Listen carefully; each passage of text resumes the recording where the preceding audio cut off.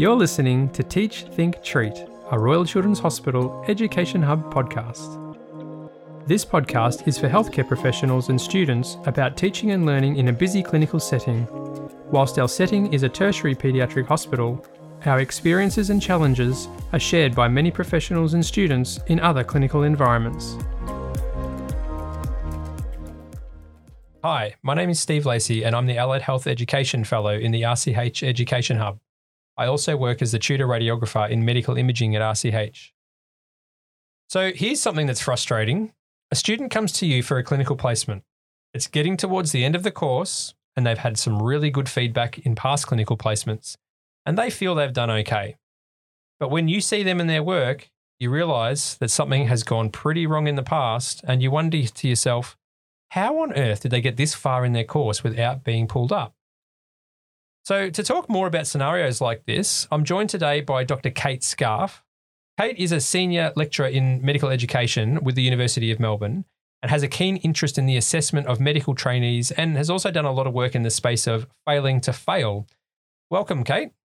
Hi, Steve. Thanks for having me. So, Cate, you've spent a bit of time looking into the issue of failure to fail. First up, can you tell us what this is and why it matters? Yeah, absolutely. So failure to fail refers to the situation where an assessor has formed the opinion that a trainee has not met the expectations or the standard required for a particular given assessment situation. Yeah. But they don't go on to record this. Instead, they pass the student. Grade inflation is often talked or spoken about in the same context of failure to fail. So it's a similar related issue. In this case, the assessor is giving a trainee a higher grade or mark than the one that they feel is deserved. So not only have they failed to fail them, they've also made them look better than what they are as well. Potentially. Right. So failure to fail, happens for many reasons, as you can no doubt imagine. Public safety is most important reasons why it's important. As training organisations, we're entrusted to train and assess trainees and prepare them for safe, independent practice. So by not identifying underperformance, we ultimately risk patient safety. I guess the second reason that failure to fail is important is for the trainee themselves. When we don't communicate to them, identify and communicate underperformance, we're denying them the opportunity to develop into the best clinicians that they can be. And, that's setting them up for potential future problems in their work. Other reasons why failure to fail is important is things related to the training organisation itself. When they're not getting the information about where students are struggling or failing, they don't have that information to make improvements in their own teaching and learning activities. Failure to fail is important for the reputation of the training organisation and the profession as a whole. Yeah, right. Why does it happen? Many reasons. It can be an active decision by the assessor and sometimes even involve the student directly. Lots of cases from history describe situations where students are on scholarships and they need to maintain a certain academic standard. And in that case, it can be quite blatant. A popular example was in the US in the Vietnam era, where professors were openly at times raising students' grades, so grade inflating or failing to fail to avoid them being conscripted. And you often see it in movies as well, where a kid's really good at basketball, and then he's saying, "Oh, I can't fail this. Like, please, professor, please put my grades up because I need to make sure that I get this scholarship or whatever." Absolutely, absolutely, a lot of external pressure. Yeah. So those are examples where it's really blatant. Sometimes it happens because assessors just disagree, perhaps with the assessment. They think it's irrelevant, unimportant. Perhaps they don't understand it. It wasn't around in their day, so they just tick the box, pass off the trainee regardless of their level of performance. Aside from those contexts, I'm particularly interested in this situation where an assessor is reluctant to communicate their judgment. So they've made a decision that the trainee's level of performance is not what they expected, but they are unable to communicate that either verbally or in writing to the trainee or to other assessors or the training organisation. And there's some really interesting work in the psychology literature about keeping mum about undesirable messages, which is termed the mum effect. And I think it's really relevant to the clinical examination context as well. Yeah, look, I think this is the main issue that I'm often confronted with is where the assessor is reluctant And it's almost like it's just easier just to pass them, so there's not as much paperwork and, handball it onto the next assessor. Can you say any more about this? Yeah, absolutely. I mean, at the heart, most of us are clinicians first, assessors second. We're all busy, all got things to do. And delivering negative information about performance is a challenge for many people, and often, not conceptualised as part of your role as well. And it's not really talked about much. Yeah, I was going to say people often don't want to have to go through that emotional aspect of it. And it can be very emotional. Yeah. So in my research in my PhD, I came across some work from the University of Georgia back in the 1970s, and it really seemed to encapsulate the reluctance to communicate. So their researchers in the Department of Psychology really did a lot of studies around the seemingly obvious claim that people don't like sharing bad news with others. And they showed that people instead tend to either delay or avoid giving a message that they expected that the recipient would interpret as negative, or they'd distort or sugarcoat the message. Yeah. And they did this out of concern for either the recipient or themselves, or due to the prevailing norms of the organisation that they were working in. And since those initial studies, they've been repeated a lot in different contexts, including business and particularly in the context of large projects, so replicated over the years and in different geographic settings as well. Is this where things like the feedback sandwich comes into it a little bit, where you get that little sugar coating where you've got something really good and then a little bit of bad, but then finish off with a little bit good? Disguise it, yeah. Yeah, exactly. Yeah. And it can even go further to that the meat in the sandwich is actually changed. So, changed from being something that's completely unpalatable into something that's not quite as bad. Yeah, right, yeah. And how is all this relevant to assessments in a health professions education context? Because I would have thought that there is still some level of duty of care, I guess, that's required on the assessor. Yeah, definitely. And sometimes that duty of care does get assessors over the line. But, the whole issue and reading about these studies and the other works out in the literature, it's certainly failure to fail is bigger and more complicated than I first thought. I mean, it's something that's been going on since the start of time practically. Yeah. It's not just about, training someone to be an assessor and then giving them the assessment forms and saying, go off and assess people. It's, as you mentioned before, it's very personal, potentially very emotional situation as well. And, where you have an assessor who does feel a reluctance to give negative information, that's a problem. And it's often, can be quite different to their clinical context as well. As a clinician, you might be used to giving negative information, but sometimes there's a gap between giving a trainee negative information, difficulty that, an assessor wouldn't have in a clinical context, they do have in an educational context. Where they have to give bad news to a patient as opposed to bad news to a student. Yeah, exactly. Right. Yeah. And do you think that the reluctance could be that they just don't want to feel personally responsible for failing the learner, or even that they're worried that they are being too subjective and potentially could even be wrong in their assessment? I think it's both, and I think it varies on the individual. So certainly not being responsible is, a big part in many cases.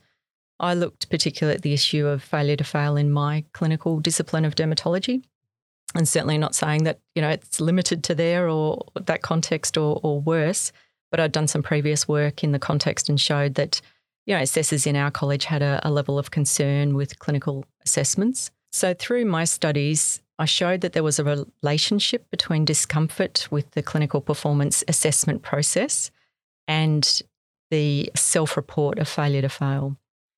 So went on to interview clinical assessors. I came up with two big themes, and it's firstly that assessors view failure in this workplace context as being something that's very negative. So they spoke about it being devastating, distressing, a very big deal, something to promote development. And as you said, they also felt a great deal of responsibility for it, about whether the situation was reported or not. So some spoke about, it's entirely my decision as to whether I let someone sail through or I cause problems. So they really felt ownership and responsibility for the situation in a lot of cases. And there's also situations where a student or a learner may have something else that's personal that's going on for them, and you may be aware of this in some context, and you think, if I fail them, this is going to tip them over the edge. Like, how do we deal with that? Absolutely. And that's another whole really difficult scenario and you think about different types of problems that learners face. So whether it's related to purely their clinical context, which, can be easier to fix, requires potentially a lot of work on the part of the assessor. As you say, when it's related to, or that the trainee's got, personal issues going on and you don't want to be the one to tip them over, particularly in something that is, at the end of the day, quite a subjective assessment. It's your expertise, but it's not like a standardised case or a formal assessment. Yeah, you can understand why people are reluctant to be the one to give that very negative aspect. Yeah, absolutely. So is there anything that can be done to help assessors avoid this failure to fail? Yeah, I think that lots of things are helpful and probably things help in different ways and in different amounts to different people. I think I started this whole research thinking, there's one way we'll find the magic bullet. Never going to happen. I don't think that happens. No, I don't think there is something. A lot comes back to the purpose of the assessment and the role of the assessor in the whole context. So that being to use your clinical skills, knowledge and expertise in assessing the training in the workplace and thinking, about the ultimate goal. We are trying to help someone to develop into the best clinician that they can be so that they're, going to have successful independent practice. Keeping that at the forefront, thinking about your obligation to be honest and give accurate feedback and just, focusing on the end game that the future patients of this trainee are, I guess, part of your obligation and that might be helpful to some. I often look at it and think to myself, because me coming from an imaging background, when I'm assessing a student in a pediatric context, I think, would I be happy for this person to x-ray my own child? Yes. And if the answer is no, yes, then they don't pass. Yes. And it's a simple thing. And I've told people that in the past, like my students that in the past, I've said, if I'm not comfortable with you x-raying my child, you're not going to pass this particular assessment. And I think that's fantastic. Number one, to put it up front, to say that we are going to have a conversation about your performance and it potentially is on the table that it won't be good. I've heard, even the idea of putting a checkbox on the assessment form at the end, would you be happy with this person, this trainee, doing whatever the context is on you or your family? Yeah, right. Yeah, that's really good. What about training for the assessors themselves? Yeah, look, absolutely training is important. It's certainly not the only thing. You obviously need to have skill and regular training. It's just not a once-off thing in how to assess because obviously things change, forms change, educational practice over time changes. It's not just give the training, here's the form, off you go. Yeah. We need time and logistical support to assess trainees properly. Appreciate very much how difficult that is in the clinical context. But I think we really need to promote and advocate for the important role of assessors if we're going to do this effectively. And that needs institutional support as well.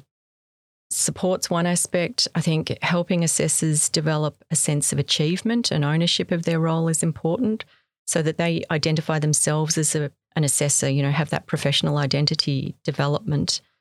And things like developing a community of practice can help in that so that it's not just you on your own. You can get support from other people, emotional support and educational support. Yeah. And you've got somewhere to go to talk about potential issues. You obviously need to be mindful and respectful of privacy issues, but, just having someone else to talk to, debrief with, I think that's hugely important as well. It would probably make an assessment much less subjective if you had a second person assisting there, wouldn't it? Yeah, absolutely. Having someone to share the load with, having someone to talk about the assessment and just running things by somebody else can be really helpful. Assessment is moving now to a more collaborative and more a group decision. So moving away from a single assessor giving a final assessment at the time or shortly after the assessment through to let's leave it. Let's have a committee discussion or a group discussion about this and defer the final result of that assessment to later down the track a bit. And you often hear some students in the past who have said, such and such, they failed me, but I think they just disliked me. They just hated me. And look, I can imagine it will also be relatively easy to follow the assessment criteria, but what about these assessments? Does the assessments themselves play a role in the failure to fail? So, for example, are some of the assessment criteria perhaps not as robust as they could be, and are they too subjective? Potentially. I think we just really need to make sure that the assessments are achieving what we want to as well, and try and always marry that up to the curriculum and the stage of training that a trainee's at, so that you can say, you know, I've got this level trainee, I know that this is the curriculum, what they've been taught, what the level that they should be at, so that there's a real alignment across the assessment form. And where that breaks down, it makes it all too complicated. And I think failure to fail is one result that happens certainly in that situation. Yeah, right. Thanks a lot, Cate. This is an absolutely fascinating area of clinical education. Do you have any final words for those assessors out there who should be failing? I think that assessing trainees certainly is challenging, but it's also incredibly important, obviously, to the future career of all the health professions. And it's also really rewarding potentially. So my advice would be, you know, seek out others who are assessing as well. That's to ensure that your own practice is up to standard and to have support where you need it. Also, just think as well that sometimes we get into the situation in practice where you're kind of roll into or almost forced or expected to be an assessor. And I just don't think everyone is really in a position in their career to do that. Yeah. You know, they may be down the track, but they may not be at the moment. So if it's not for you, if you are a person that finds it just too difficult to give feedback to trainees, you know, perhaps look for a different area where you can contribute to education at the moment, and you know, maybe you can come back to it in a few years' time. But just, if it's causing discomfort for your own well-being and for not giving the information that trainees need, you might be better to step away from it. Good point. Thanks again, Cate, for sharing this information with us today. My pleasure. Thanks for having me. No problem. Thanks for listening to Teach, Think, Treat, part of the Royal Children's Hospital Education Hub podcast series. If you'd like to hear more of our podcasts, check out our other podcast show, Conversation with the Experts, where professionals from the Melbourne Children's Campus provide advice and insights, tips and tricks, and discuss latest research findings on a range of topics.